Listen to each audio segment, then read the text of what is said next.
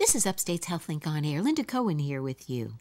Lung cancer is the leading cancer killer in both men and women in the U.S. and causes more deaths than colorectal, breast, and prostate cancers combined. An estimated 158,000 Americans are expected to die from lung cancer this year, accounting for approximately 27% of all cancer deaths. And what's worse is there are usually no symptoms until it's become advanced and life-threatening. So screening and early detection are an important way to save lives. And here with more on what's new in lung cancer screening is Dr. Santiago Miro, Assistant Professor of Radiology and the leading physician for the lung cancer screening program at Upstate's Cancer Center. Welcome, Dr. Miro. Thanks for coming in. Thank you very much for having me. So lung cancer is a real killer. I read something that more than half of the people with lung cancer will die within a year of being diagnosed. Why is that?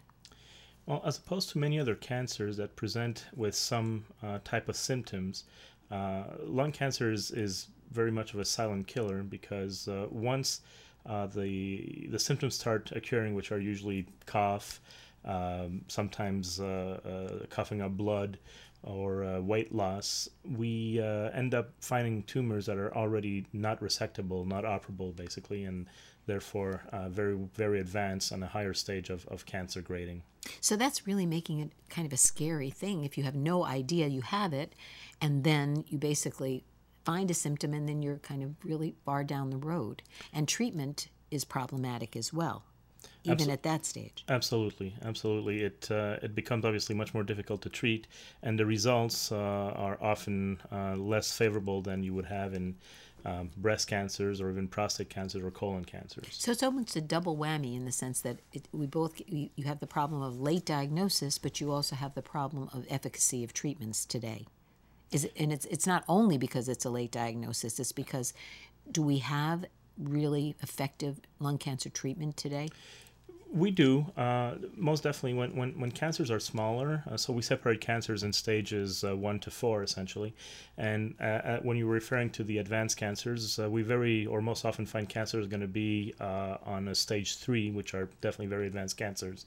But when we find them in a stage 1 or stage 2, there is actually a very good chance of cure, either by a surgical resection or sometimes when surgery is not an option for various coexistent conditions in the patient, by focal radiotherapy, SBRT, or other basically methods that we can use. So it's radiation treatment? Yes, radiation treatment. And then there's also the adjunctive chemotherapy treatments, which we give very often under different circumstances that are also fairly efficient. The problem is once we get to an advanced stage, so a late stage 2, I would say, or an advanced stage like a stage 3 and obviously a stage 4, which also indicates... That means it's been metastasized. Yes, as well. most of the time metastasized or invasion of vital structures and so on. In those cases, there's not much we can do. So the bottom line here is, I think what I said in the intro, which is you're just corroborating, is basically it's not so much that the problem on the treatment end, it's the problem of finding it early enough. And hence the whole importance of screening. Absolutely. And it is kind of fascinating when we look at the history of lung cancer that we haven't had a very significant impact on the terminal outcomes of lung cancer probably until now. Even with the advent of chest X-rays, where we thought, 100 years back when radiography started, we thought that we would have a good take on the lung cancers, and it ended up that we showed that there is actually no effect on following people with X-rays. Not in terms of the detection of cancer, but in the outcome, that is how far after detection they die, or the length of the disease, or the advancement of the disease. So are you saying that X-rays were ineffective in finding early enough cancers, or effective in even diagnosing cancer? So we found the cancers, but by the time we found them, even though they were not as advanced as someone who comes in without a symptom, the actual effect didn't change anything. So we found them what's called a lead bias. We find them before they became symptomatic, but the endpoint, which is the time until the patient dies, in large quantity of patients, large cohorts of patients, didn't show any advantage in survival in the patients who were screened with X-rays as opposed to people who were not screened at all. So the bottom line is you were using X-ray as a methodology, and it was less effective. It did find some things, but not early enough to make a difference. Were there other types of attempts at screening? So not until recently. So the initial idea that the lung cancer screening program with CT, which is what has been offered now, would actually work, came from originally from a group of physicians in New York, formed a group called the LCAP, the Early Cancer Treating trials that we did, and they basically asked people if they wanted to enroll in this program and be followed for a period of years and try to see how the CTs, the yearly CTs, would end up contributing to detecting disease and possibly avoiding early deaths from the disease. And the LCAP was a study that was performed on people, all comers who were interested. So it wasn't really a randomized study where you have a group of people who undergo the treatment, those who don't, and then you compare the outcomes of the two, which is really what a scientific trial should be about.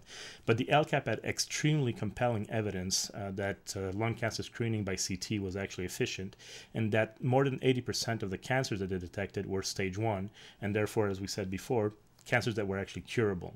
So bottom line is this, the new recommendation, or this National Lung Cancer Screening Program, the new recommendation is low-dose CT scanning, and it has been shown to be effective in terms of picking up, as you said in that one study, 80%. So that's it. So I mean, that study, the LCAP, was kind of as not really a double randomized Right. study.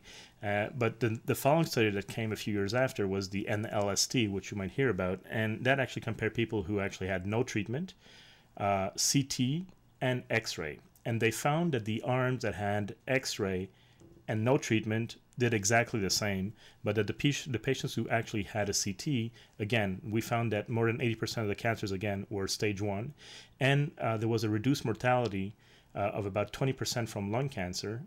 And in addition to that, there was an even greater reduced mortality from all causes, basically, because when we do the CT, we end up finding cardiac coronary calcifications, sometimes renal masses, which turn out to be a cancer, or liver masses, which turn out to be a cancer, that are also acted upon at that time. So this was the National Lung Screening Trial that you referred to, and it gave birth to this new recommendation.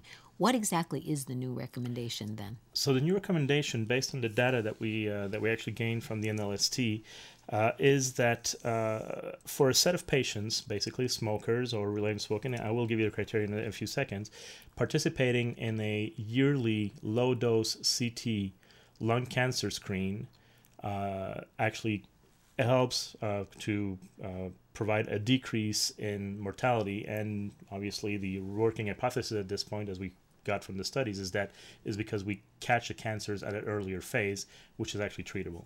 There are criteria to set in to enter the program. Not everyone can actually enter a program, not even every smoker or prior smokers. So major criteria are that, first of all, you have to be a certain age. The ages that are actually acceptable are between 55 and 77 years old, and you have to be a smoker, a current smoker, who has smoked at least what we call 30 pack years.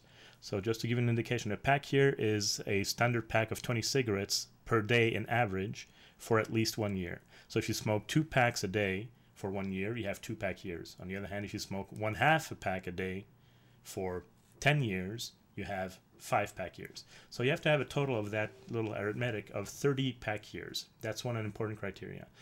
The other criteria, if you're no longer a smoker, is that you should have stopped smoking 15 years ago or less. So if you fulfill any of those criteria, so 30 pack years or 30 pack years and haven't been smoking for 15 years, you fulfill that criteria. The other criteria is that you should have no symptoms. A screening program, by definition, is only done on participants who are asymptomatic. If you have symptoms, then obviously you should go to see a doctor and get a diagnostic CT, not a screening CT. So you can't have symptoms that can be related for cancer, like an acute cough, a localized chest pain, coughing up blood, new shortness of breath that hasn't been explained, or weight loss that hasn't been explained. And if you fulfill this, then you are eligible for the lung cancer screening program. If you're just joining us, you're listening to Upstate's HealthLink on Air. I'm Linda Cohen, along with radiologist Dr. Santiago Miro. We're talking about the importance of lung cancer screening. So is this a a protocol that's available. You said you're eligible, so you can do this at no cost to yourself? Yes. So the wonderful event that happened last year on February 5th of 2015 was that CMS, the Center for Medical Services, approved the lung cancer screening program, and that now is part of the mandate both of the Affordable Care Act and is now also followed by pretty much every insurance company. So if you go to your insurance company, you basically are covered. Or if you're over 65 and you come to the hospital, this is also covered. Normally, there shouldn't be any requirement for pre-authorization because it is a covered service by mandate. But some insurance companies do require it as a matter of formality, although there's usually no issues in getting it. So it's very hopeful, especially for people who have been smoking 30-pack years and are between the ages of 55 and 77, you said, in terms of knowing well in advance or finding a potential lung cancer before it becomes life-threatening. So I think that's obviously something very important for people to do. Let's get down to this whole idea. What's a low-dose CT scan? Based on, how is that different than other CTs? In terms of what the patient experiences, is exactly the same. So you will come and get a CT. It's always a CT without contrast, so you don't need any injection or IV put in or anything. So you just walk in. The CT itself really, once you're on the table, takes about 15 seconds to perform. So it's really something that's really quick, and maybe 5 minutes to get you, set up on the CT table. So it's a quick exam. It's not very inconvenient. The low dose part is something that on our end, technically because of a lot of factors that we can actually adjust on the CT, we managed to get a much lower dose of radiation that we would use for a diagnostic CT. So in a sense, if you're doing it on an annual basis, you're getting less exposure to radiation. You are getting much less exposure to radiation in the range probably of probably 20% of what a regular CT would actually impart on you. What are the potential downsides, though, of this? I know that I read somewhere, I don't want to run out of time, but this whole idea of false positives and people getting, little signs. It's a very sensitive test. It may pick up something that, in fact, is not really a lung cancer. What happened? That's an excellent question, and that is actually also one of the requirements of joining the lung cancer screening program. Patients have to be explained in detail by their referring physician about these issues, basically. It's called a shared decision-making process. So what you're referring to in terms of false positive is that obviously when we see the images, we don't know from looking at the images if what we find on the images is really a positive cancer or if it's just a benign spot on your lung that a lot of people can have.